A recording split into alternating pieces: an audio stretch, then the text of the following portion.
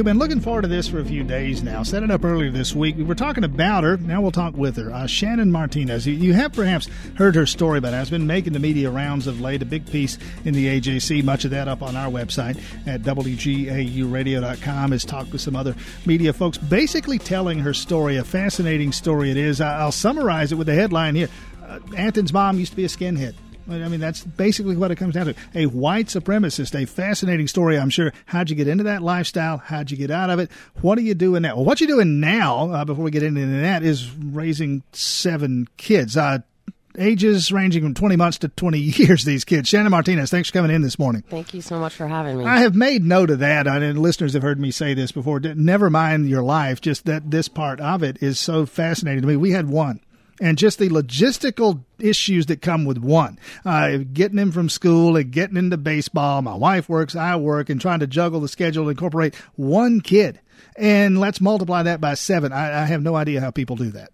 I don't even know how I do it. On paper, our life should not work. Like, I look at my bank account and I'm like, I don't know how all the bills are getting paid, but somehow they are. They shouldn't be. Well, that's the other part. 7 is 7 times more expensive than 1, and 1 is plenty expensive enough. Where are you from? This life that we're going to talk about, where did that happen? I was born in Massachusetts, but we moved when I was like 6 months old, so I have no recollection of that. And then we moved to the New Jersey side of essentially Philadelphia. Mm-hmm. Cherry Hill is the closest place that anybody's ever heard of where I lived there. And then when I was 11, we moved to rural Michigan, just north of Toledo, Ohio. Okay, all 3 of those things have one thing in common. They're all up north. I thought all the white supremacists were down here. I'm going to find out that's not true. I think that that's probably not true. I know that that's not true at all. The most virulent racism that I and very on the surface racism that I ever experienced was actually in the Midwest. All right, Shannon Martinez. I'll get to the story now because I can't wait to get into this and start picking it apart and letting you explain to us how this happened. The first part of it, the first thing I would say is that if I passed you on the street, you'd look normal. You look like anyone else, and I'm sure that's now what you want your life to be. You don't want to be that person except for those 7 kids dangling. And that part of it, yeah, you got your entourage with you. But besides that, I mean, that's a long way from where you were. I was listening to your accounts of how this started, and oddly enough, there was music involved, the punk rock music scene. What happened there? When I grew up in New Jersey, we almost everyone in America has seen Stranger Things at this point, and that was really close to how I grew up, like minus all the like supernatural stuff going on. It's a TV show, and I'm the one person in America who hasn't seen it, but I know. Okay. Well, it's like all the kids are riding their bikes around their neighborhood. At one point, somebody has like somebody in their house, and the mom doesn't even know that because our parents, they were there, but we were almost like feral children. We would, like there's a story that I left. My mom was like scrubbing the floor, and she came to the playroom to look for me. I was 4 years old, and she couldn't find me. And I had walked up to the swimming pool that was 7 houses away. And when she got up there, I was on the high dive with like an Indian headdress on, and going off the diving board. And so like it was like benign neglect. Like it was not. It wasn't like we were like there were no helicopter parents in those days. At least yours were. It was the antithesis of the helicopter parents, and so there's some of that plays into it because I think a lot of people growing up in my generation felt disconnected from their parents, and there's all this stuff going on where like the roles of particularly women inside families is really changing in the late 70s, early 80s, and it's like they got married in the late 60s where it was like your job is to be a wife and a mom and to make your home really nice, and then suddenly it's like, oh, and there's also this expectation now that you have a job and that you do these other things. And so they were negotiating waters that hadn't yet really been negotiated, and I think the children really bore some of the brunt of that. In my family, some of it took the shape and form of this sort of perfectionistic drive. I have one older brother who's 2.5 years older than me. And he was able to really kind of like play the game where academically he was able to just be like, okay, I'm going to do great. Because my parents were both coming from working class families, and saw like education as the key to a secure and bright future. And so that was very much their focus. Your brother bought in and maybe you didn't. I never did. From first grade, I was just like, why do I have to do homework? I would ask my teachers, if I can get an A on your test, why do I have to do my homework? And they'd be like, well, because, it's to help you. And I was like, but if you're telling me that this test is the measure of how well I know this material, then I've demonstrated that I know it. And I can get an A on your test because that's the measure that you have made, then you have to tell me why I have to do probably weren't homework. articulating it that well in the first grade, but we get your point. Yeah. But I was pretty precocious. So, I really might have. And my whole life was kind of like that. My earliest memories are feeling like the black sheep in my family. And so, and love, now whether this is real or just my experience, but I always felt that it was very much like a meritocracy. That's like, and I was outside of like being able to like participate in the meritocracy of my family. And so it made me feel a disconnection from my family. So you're searching for a family or a place to belong. Yes. And so when I was a kid, I was involved in a lot of athletics and a lot of sports. I was a gymnast. I quit gymnastics when I was 11. And I was going 20 hours a week when I quit. So I was like really committed, but I also was like a diver and a swimmer, and I played soccer and softball. And so I think I found a lot of meaning through that. When we moved from there to rural Michigan when I was 11. So I was like right at the sweet spot for it to be really hard for me. And so we moved, and it was like all of those kids had all lived there their whole lives. So it was very difficult for me to make meaningful friendships. And I did make some, and some of those people continue to be my friends through today. But it didn't have that same sense of like, when I moved there, I was like in a breakdancing group when I was a kid, and I listened to all this like breakdance music, and I had a Philadelphia accent, and these kids in rural Michigan are like, where are you from? Are you from England? Like they didn't know what to make of me. And so again, like I feel just like this outlier. As I go into middle school, I got really into like the Beatles and the 60s culture. And that's really the first kind of draw away from mainstream culture for me, that I sort of veer off to the left and am really interested in that sort of like counterculture. And then as I got a little bit older, I hung out with a bunch of skateboarders. And there's, and that, again, like that's this sort of like subculture and like counterculture. And then from there, that led into listening to like punk rock music, and then going to see punk rock shows and listening, being around this counterculture and understanding that appearance has power. And I liked the power that the appearance of, of like having my hair cut really, like I had like taken kitchen shears to like half of my head while I was at my grandmother's house. She was like, oh my gosh. But for me, I liked that it had that power. Like I felt like that it was a tool for me to be able to discern where people were coming from and their intentions towards me. And I recognized immediately that the way I looked had a particular set of power that went along with it. And then, so this was all happening up until I was 14. So I was a freshman in high school. I finished out my freshman year. Part of the deepening of my sense of not having really like a group identity and a place that I belonged. I went to high school in Toledo, and when the rules back then, I don't know if they're still this way, if you lived out of state, you couldn't play high school sports.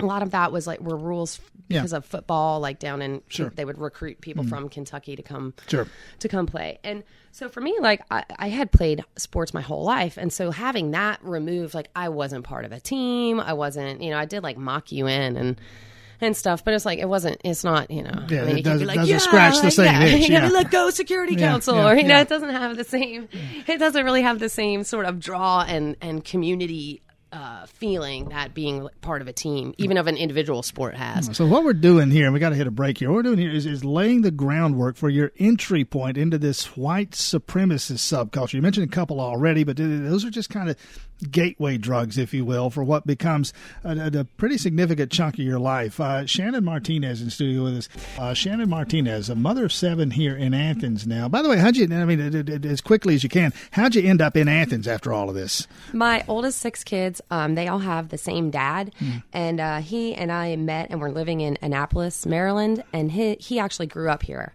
And as the real estate market got out of control up there, he was like, well, my grandmother has this house that she left my brother and I out on Nowhere Road. And so we packed up. We actually were supposed to move on 9/11 and couldn't get out of Annapolis because all the roads were shut down. And so we moved down on September 12th, 2001 down here. And so that is, so I've been here since then. It's the longest I've ever lived anywhere. So I claim it as home. You're home now. As we were hitting the break there, into your middle school, high school years, as you're starting to find your way into that punk rock subculture up there in the Midwest, I think you said Ohio someplace. How does that, to step us through the journey and move the story along, how does that become skinhead white supremacist? Sure. Just my birthday's in June, and a couple weeks shy of my 15th birthday, I went to a party. I told my parents I was sleeping over somebody's house, and then they dropped me off there, and then we went to a party that another friend of ours was having out in the middle of nowhere at this horse farm, and I was drinking, and I ended up being sexually assaulted by 2 men, and that was like how I lost my virginity. And the way that I dealt with it in the immediate was just sort of matter of factly. I woke up the next morning. I saw that there was like a little bit of blood when I went to the bathroom. I was like, okay, well, I guess that happened. I knew, part of me really knew. And subsequently, I've talked to my mom about this and was really reaffirmed that I really couldn't have told them that this happened. That there was this part of me that knew that if I told them, and that their response would definitely be, why did you lie about where you were going? You were drinking. Like, this is, you did this bad thing. And yes, those things, aren't okay. But I knew that I could not take the blame. No, that would become the lead when this other thing should have been. When I would not be able to take on the guilt of my own sexual assault. But what that meant was that I had completely unprocessed trauma. So much so that it took me until my oldest son was born when I was 23. And it took me almost 10 years to even use the words like, oh, I was raped. Like I didn't frame it that way in myself at all. It took me, and now I understand the way that the brain deals with trauma. And so I understand that that's a very normal reaction to trauma. And a lot of the subsequent things that I choose to do and the way that I deal with it are very classic ways that the brain deals with unprocessed trauma. But at the time, I didn't know that. And so about 6 months after that happened, I really was just feeling so angry. I had been, soon after that party, I started going out with my first real boyfriend. And then he and I we were breaking up, and I was okay for because I didn't feel unworthy of love and unlovable while we were going out. And then when we broke up, it was I was left kind of on my own, and I began to just really struggle with feelings of being unworthy of love and not lovable and not worthy of connection, and just being sort of consumed by anger and rage, and I didn't understand it. I felt so angry, and I'm not talking there's teen angst or whatever. I mean, I just was I just wanted to fight everybody, and I literally felt like rage was consuming me. So in the subculture of the punk rock world, on the periphery of that, especially at the time where I was living, it was not a real big movement yet, and certainly not there, but on the periphery and at a lot of the shows were the skinheads. And they were the angriest people that were there. And I recognized myself in that. And I was like, they're the angriest people I know. Those are they're my people. Like, that's who I want to be with. They're the ones that want to fight. And they all have each other's backs. Like, if one of them gets in a fight, they're all there. I'm like, I want to do that. I want to be part of that because they'll have my back. And so it began, this sort of this sideways step in through this like search for like a sense of belonging, and a sense of belonging in a particular way for me that involved anger. And so soon I recognized that if I wanted to continue to like have this familial group, that espousing the beliefs that that white heritage was something to preserve, and that that whites were just inherently better than non-whites, and that I would have to espouse that rhetoric in order to belong. Was that a problem for you? It wasn't a problem because I hated everybody. I hated myself. I hated everybody. And so saying I hate black people, I hate Jews, I hate non-whites, it was almost a relief, because it took this big unnameable anger that I felt and actually made it smaller, and made it so that it was something that was at least sort of tangible. Yeah. Shannon Martinez with us here. It's leaving aside that part of it. Let's take the white supremacy out of the white supremacist conversation for a moment. I mean, it sounds as though that's classic stuff. If you'd been black, you'd be in a gang someplace. Yes. If you'd been Middle Eastern, you'd be in ISIS. I mean, it sounds like the same dynamic at work. It is absolutely the same dynamic. And now that I'm very far removed from that, and in the process of trying to help other people deal with their pasts, or disengage from their current situation, that there are very common threads that run all through all extremist groups and how people end up in them. And it's this lack of identity, looking for a sense of purpose in their life. We'll get into that as we move along here. I want to talk about what happened once you found yourself in. I don't know if there's paperwork to fill out. Now I'm a white supremacist. You've signed the forms and you are one. What happens? I mean, what does it mean to suddenly be in that world? What begins to happen is that what we call it now is the echo chamber, and that's a buzzword right now, where like online you end up surrounded only by people that have your same beliefs. Sure. It operates exactly the same way, except it happens it in a physical sense, that you begin to only associate with other skinheads and only associate with other people that are in what we refer to as the movement, that you end up living in a house where it's all your roommates are all skinheads or all involved in the white power movement. And so you get more and more isolated, so that your belief system becomes more and more normalized. And so like you start to not have any contact with the people that you are dehumanizing and objectifying, other than in this like if you're a black man walking by on his way to work. So you run into him at Kroger. I mean, you must have. Yes, but not in a meaningful, a way where you have a meaningful interaction with them. No, you're not your coworkers, and you're not having a beer after work with these folks. Right, because you would also end up working jobs where you would just be around, like a lot of the skinhead guys at the time, like they all worked in construction. It was all white crews, and it was all, that they just worked, they're hanging drywall all day with each other. Yeah. Yes, exactly. So it was like, again, like it's this really, it operates like a gang, or like, almost like a cult or whatever, where it's just this very self-aggrandizing. And you literally can't insulate your whole life that way, or most of it. Yes.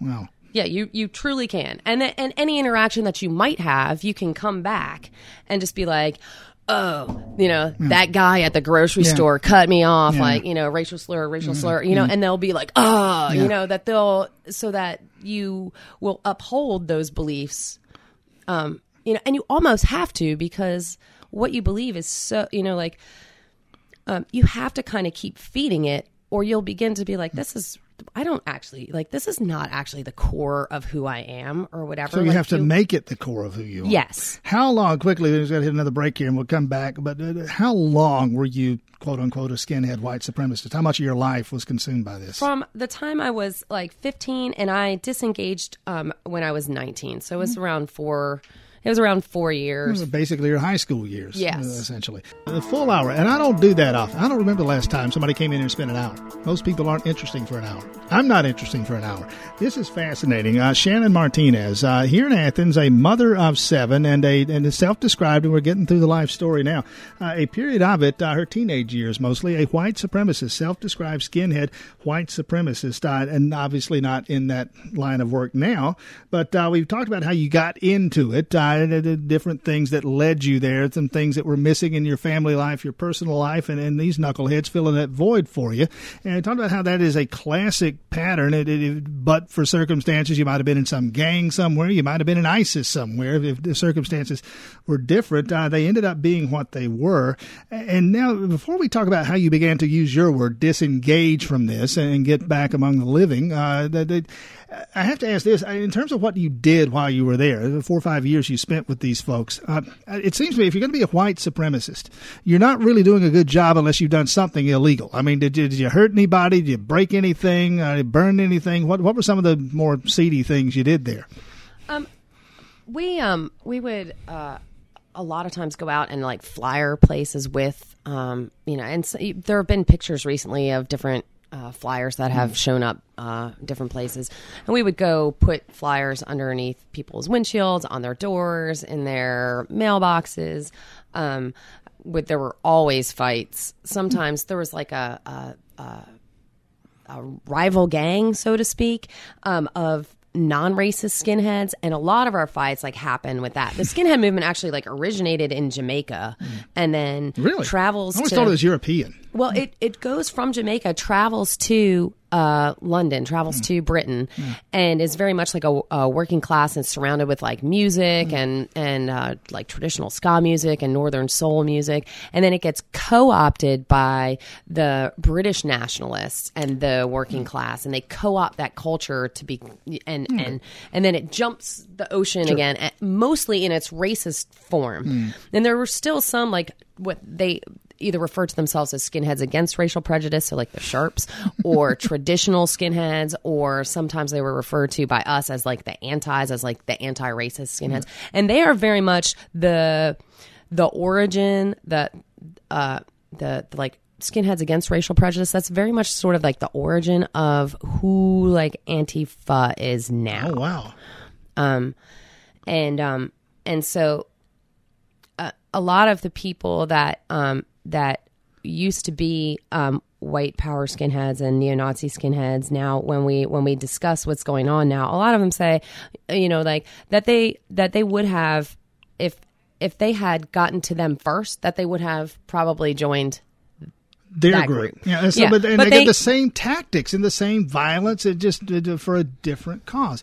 All right, Shannon Martinez, because time is limited. Sure. The disengagement process. Okay, so how you got into it? How did you get out of it? When did you, first of all, when did the light switch, if it worked that way, when did it flip and say, this is not for me, this isn't me, I need to be not here?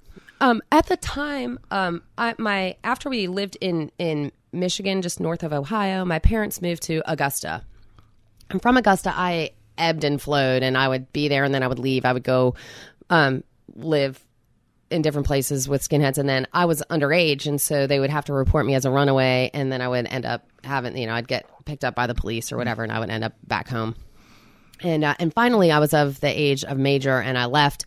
Actually, touching on your last question, I left with some friends to go run some guns to Texas because I was like some of the ways that they would fund, and that's illegal. Yeah, those were like connections to like the Klan and stuff like that was going on, and I was not super involved in that. I just wanted to like go on a road trip, something to do. Okay, but it was okay with me that's that in the world that I was living in, it was like, well, sure, we can go fund that by selling some guns in Texas, and so the guy that I was going out with, at the time was in the Army. It's Augusta. There's just a constant influx. There's a huge skinhead presence and white nationalist presence within the military at the time, and even to this day, like that there's heavy recruitment. You can probably guess like a lot of the overlaps, and people are stripped of their identity and they're away from home, and there's power struggles within the group, and it's most easily divided along racial lines. That is so counterintuitive to me to think of that in a military setting, because you and I are in Afghanistan. The bad guys are over there shooting at us. What do I care what color you are? I don't understand that. I don't know how that dynamic can play in the military. It's a lot of the military, a lot, especially coming out of Fort Gordon, and because it's training, it's people that are just entering into the military, and the military has changed a little bit because of the lack of funding. Sure. But it's young people. A lot of times it's young people whose lives are not going as great as they wanted it to. There are probably not many 55-year-old skinheads running around out there. That's a good point. All right, because I took us on a different path. So anyway, I go to Houston. My parents are like, you cannot come home. And the guy that I was going out with, his mom lived in Houston, and she, knowing that I was a skinhead, knowing that he was, she was like, well, you can come live with me, because I didn't have anywhere to go at that point. And maintaining that relationship with him was the most important thing to me. And he still had to finish up like his training for the reserves in Augusta. And so I ended up going to Houston and living with his mom and his little brothers. And she took me in, and she showed me compassion when I did not deserve any.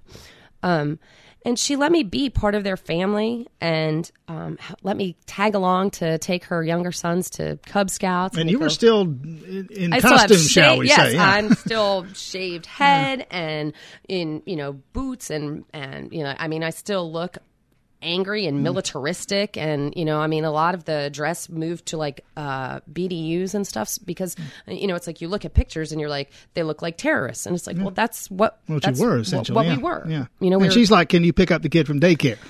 Sort of, yeah. It was okay. Like, I got to read the little boys, the Chronicles of Narnia as a bedtime story, and we would go fishing and camping, but the transformation that's happening is like, I'm taken into this family with open arms, and like, we're doing regular people stuff that I hadn't done in a really long time.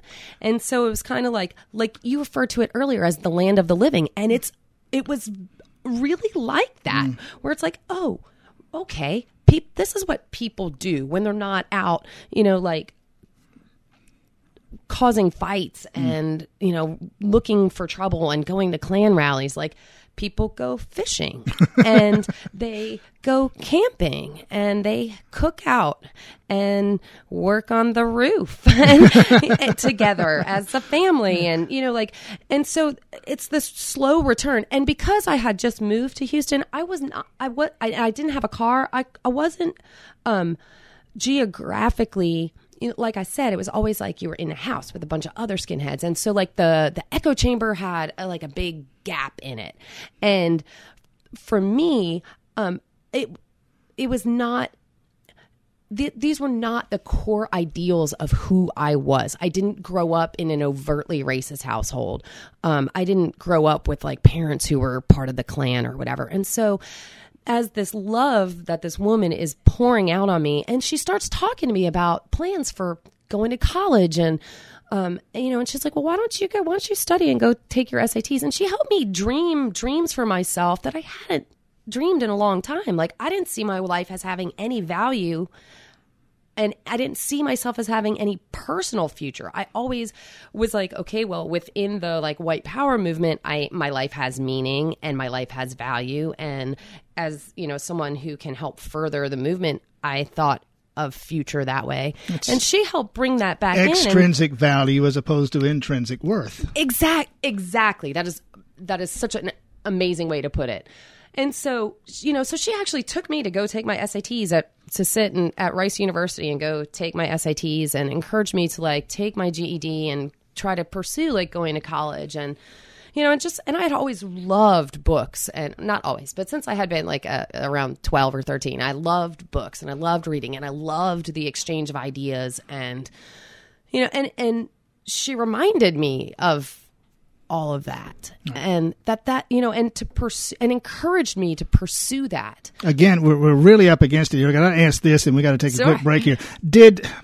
I'm thinking of it like trying to leave the mafia, right? Like they don't have this retirement plan. Was it that hard to get out of it, or did you just walk away from it? Because I was not deeply embedded in the skinhead culture within Houston, and I was living with this family. Like I knew the skinheads, and we would hang out every now and then.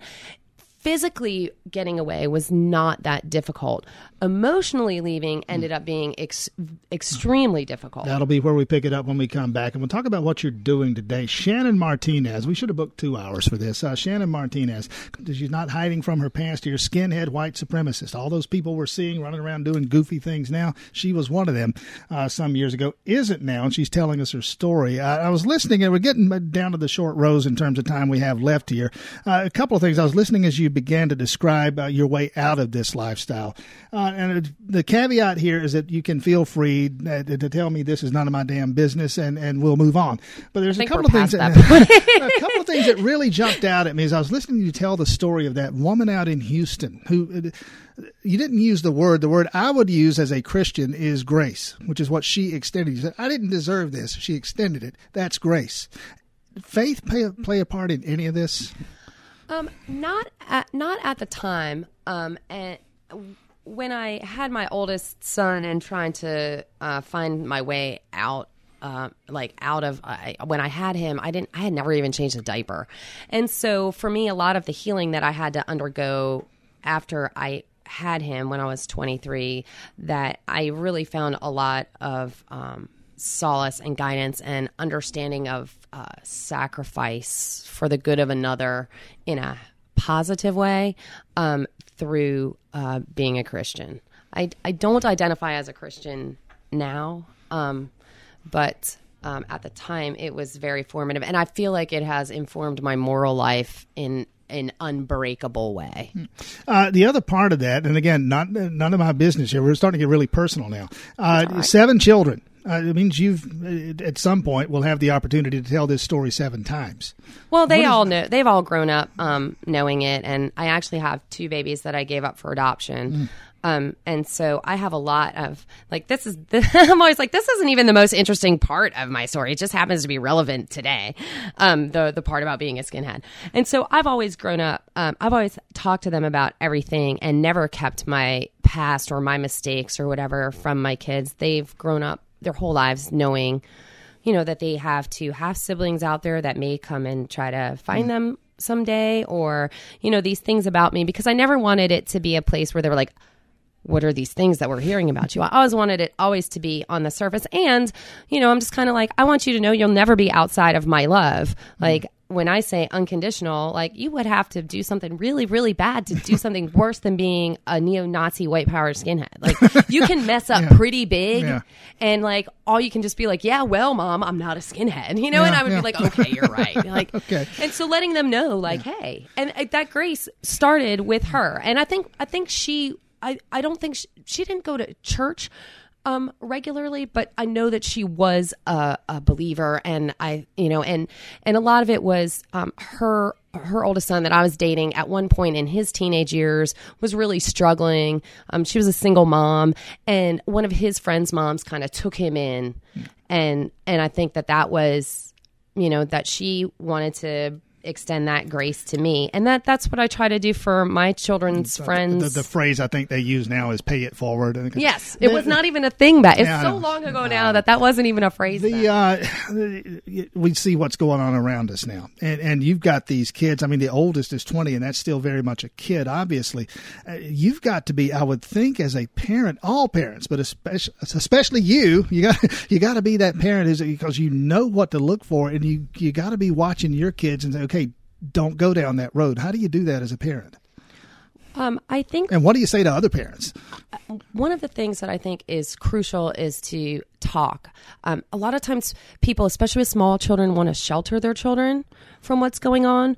But just like those of us who grew up watching Bugs Bunny, lots of the jokes just went over our heads as kids that now when we look at them, we're like, oh, this is, I get that now. I didn't get that then. The same is true when you're talking to your children about current events or things that are happening, that their brains will block out the parts that they don't understand or that are too complex for them to understand. But parents often shy away because they don't want to upset their kids or, they don't want them to feel unsafe. However, I believe strongly that if you talk about everything, that it makes it okay to talk about, and you develop a culture in your family where your children feel safe to come and talk to you about complex issues, not only in the world, but in their personal lives. And so to not shield them from what's going on and just muddle your way through it. You don't have to be perfect at it. It's okay to not know what to say, but not talking about it is the worst thing that you could possibly do. And to build a culture of connection within your family. If your kids are acting badly and and what they're really saying to you is, I need to be connected with you. That to me, that's what behavior which is done as bad, and to build that connection. The kid's way of saying, I want boundaries. Please set some. Absolutely. And they will respect those boundaries if you have a culture of connection within your family, rather than go to your room. You just be like, hey, we don't talk to each other that way. This is not acceptable. We don't talk to each other this way. Let's go take a walk. Now, are there ways, Shannon Martinez, again, things parents ought to look for? Okay, we're always told, well, here's what to look for if you're worried about your kid smoking pot, or here's what to look for if you're worried about your kid doing X, Y, or Z. What do I look for if I'm worried about my kid maybe trending toward skinheadedness? I think a lot of it would be a sense of isolation. That if you notice that your child is having trouble making group connections within school, or especially if they're veering out towards the edges of the mainstream, to just kind of keep an eye on that. Sometimes that can be a very positive thing, and it can be a great place for people to flourish that don't feel like they fit in the mainstream. Sometimes the cool kids table is not the best place to be.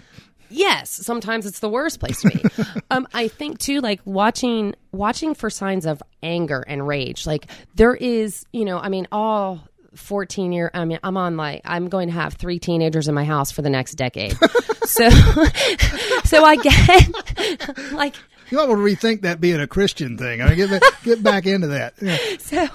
So there's a difference between teen angst and 14-year-old smart aleckness that is just part of their brain development, where they want to argue with everything because that's what their brain is doing right now, and being angry. And that to me is a very, very crucial sign also for any kind of self-harm, because all of those are indicators of some kind of personal, either real or perceived trauma. And by self-harm, I mean cutting or burning or taking up, smoking or drinking, or any of those things are signs hey, we need to talk about what's going on in your life, and to, to butt in. Because they'll be mad at you and everything right now. And they might leave. I just kept leaving home, and I'm always very cognizant of that. But I try to tell my kids, hey, I have all of my frontal lobe, and I've messed up in ways that you have not even begun to even conceive of messing up. So use me as a resource. Let me use me, and I will tell you some of the potential consequences to the things you're thinking about doing, so that you can make an informed decision. We got less than a minute. Have you thought about it? And maybe you have. Have you written a book? Have you thought about it? You're only raising 7 kids. You got time. Well, for raising kids, I was I don't know how it turns out yet. They might all be terrible. How can I speak with authority on that? But now that they're getting older, possibly, I would love to write. I've written my whole life, but back to having 7 kids, it's how do you write a book with a 2-year-old in your house just trying to answer email? And he's I'm not answering as I type random letters in. And so I would love to. It's just a matter of creating that time and space. And I still have a job. It's a great story. And more to the point, it's an important story. And you're in the best position of all to tell it. And it seems like you would tell it well, as you did here this morning. It's fascinating stuff. Shannon Martinez, she's on Facebook and Twitter Outer, the other places you do all that stuff as well. Do you got any kind of special website or anything? I don't at this point. Probably within the near future, just because there are people who are reaching out to me asking for help and perspective. This